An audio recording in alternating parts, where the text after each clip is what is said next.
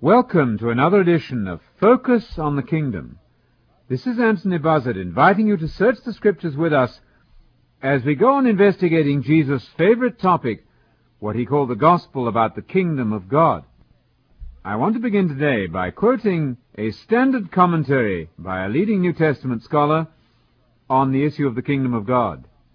He's commenting here on the famous verses in Mark chapter 1, which provide us with an encapsulation, an abbreviated and yet comprehensive statement of the whole mission and purpose of Jesus. It has to do with the kingdom of God, where Jesus says, "Repent because the kingdom of God is at hand." This scholar says the following about the kingdom of God. When Jesus proclaimed that the kingdom of God was near, he was adopting a concept which was coined in the Old Testament. End of the beginning of our quotation. Now, nothing could be more important than to grasp the fact that Jesus did not introduce a brand new concept when he announced the kingdom of God. He gave no explanation at this stage of what he meant by the kingdom. He assumed, as he made his public announcement that the kingdom of God was at hand, that his audience knew what he was talking about. The only way then that we can make any sense of this is to realize that the kingdom of God was already existing as a well-established concept in the mind of both Jesus and his potential converts. The Old Testament had indeed coined the phrase, or at least the idea, if not the phrase, the idea of the kingdom of God. The kingdom of God, according to the Hebrew Bible, what we unfortunately call the Old Testament, was the time coming when God would intervene to establish finally and decisively a real theocratic empire on the earth, with Jerusalem as the world headquarters of the Messianic kingdom, with the Messiah ruling on the throne of David in Jerusalem on this planet. Now, that kingdom of God, to be established by a divine and cataclysmic intervention from God himself, would come at the end of a period of fierce tribulation and trouble for Israel and indeed for the world in general.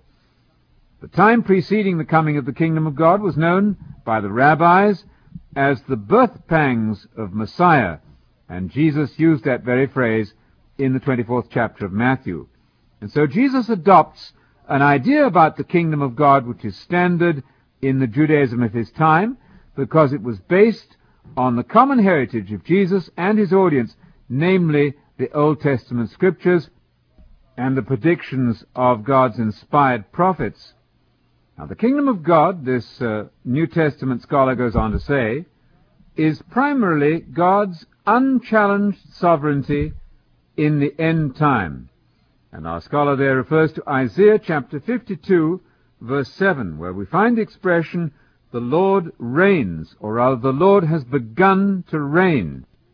And we know from the Jewish paraphrase of that particular verse that they understood that to mean the kingdom of God will be revealed. Now, it is quite characteristic of the New Testament to introduce a noun where the corresponding passages in the Old Testament had a verb. I hardly need to remind you of the fact that in the beginning of Genesis we read that God said. In the New Testament we read about the Word of God.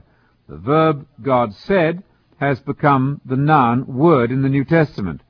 And so the idea of the reign of God, the verb God reigning, in Isaiah 52 verse 7, appears in our New Testament as the kingdom of God. So this scholar then points out correctly that the kingdom, in the thinking of Jesus as he inaugurated his ministry in Palestine, was to be the kingdom which God would establish after annihilating every one of his foes and after the end of all suffering. In the New Testament, the kingdom of God, says this scholar, is conceived first of all as something in the future. And he refers, by way of proof, to many texts in Matthew, Mark, and Luke, and then primarily in 1 Corinthians 15, verse 50, where we read that flesh and blood cannot inherit the kingdom of God. Obviously there, then, the kingdom of God is the great fact of the future. The kingdom of God, this author goes on to say, is something that men can only wait for. And there he refers to Mark chapter 15, verse 43, where we read that Joseph of Arimathea, who was a Christian disciple, was still waiting for the coming of the kingdom of God, and that was after the ministry of Jesus on earth was complete. Now, had Joseph of Arimathea missed the boat? Had he missed seeing that the kingdom of God had already arrived? Well, obviously not. Joseph was rightly waiting for the kingdom of God because the kingdom of God was in the future. Hence, Jesus had told the disciples to pray, "Thy kingdom come."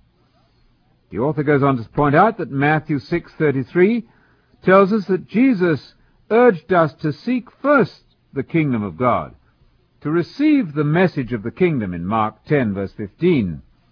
And then the kingdom of God was something which was to be a gift to the faithful. "Fear not, little flock," Jesus said, "it's your Father's good pleasure to give you the kingdom."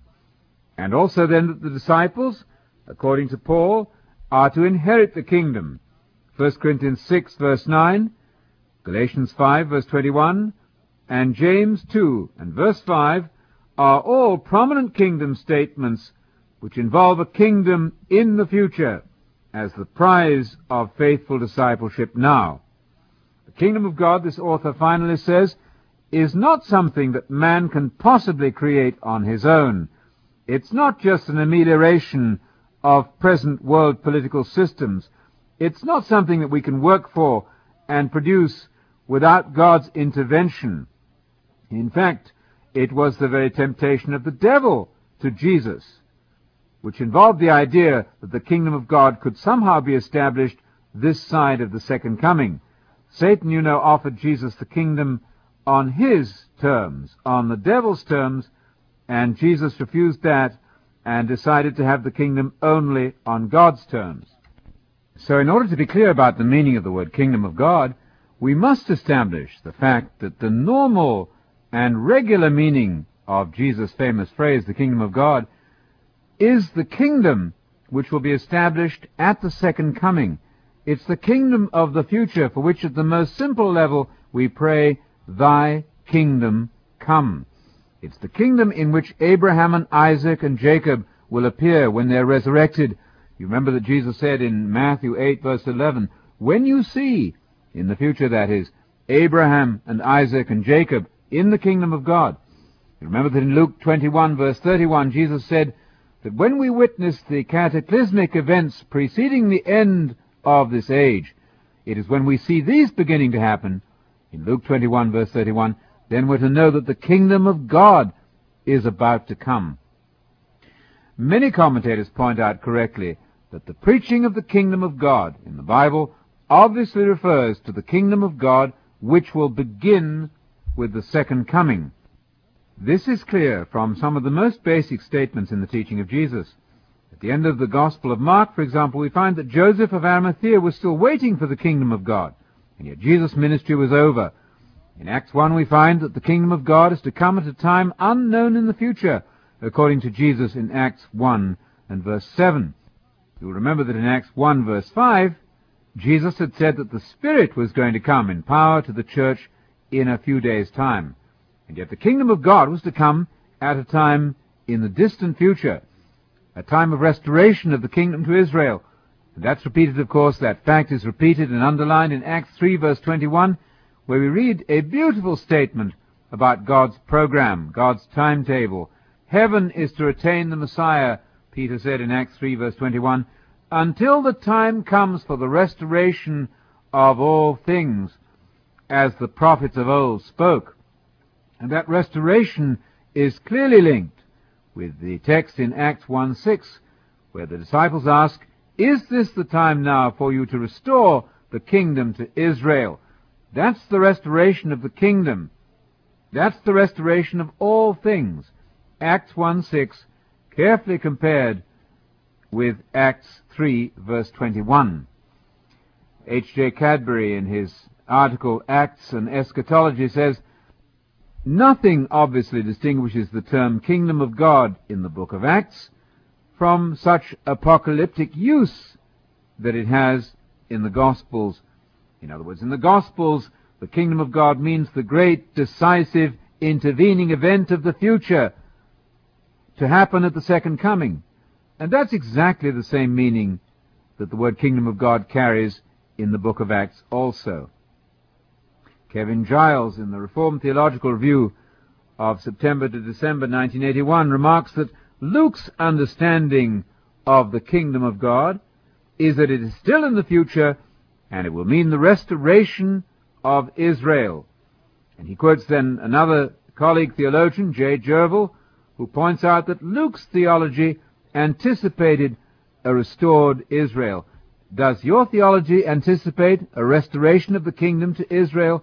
If so, then you can be happy to be in agreement with Luke, and of course with Jesus, whom Luke correctly reported. There's such overwhelming evidence that the term kingdom of God has to do with the theocratic empire of the future expected by the prophets of the Old Testament.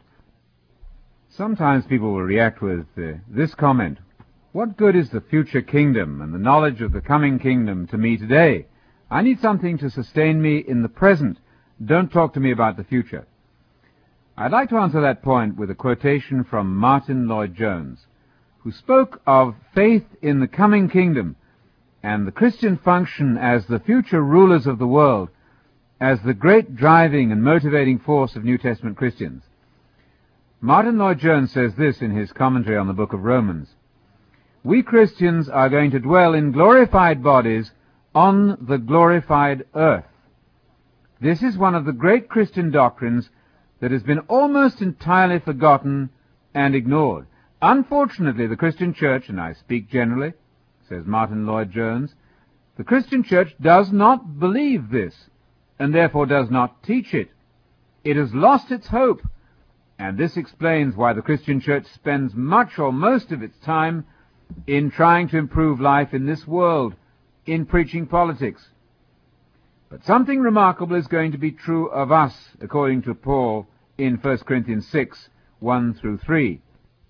Paul there says, 'Dare any of you, having a matter against another, go to law in front of the unjust, and not before the saints?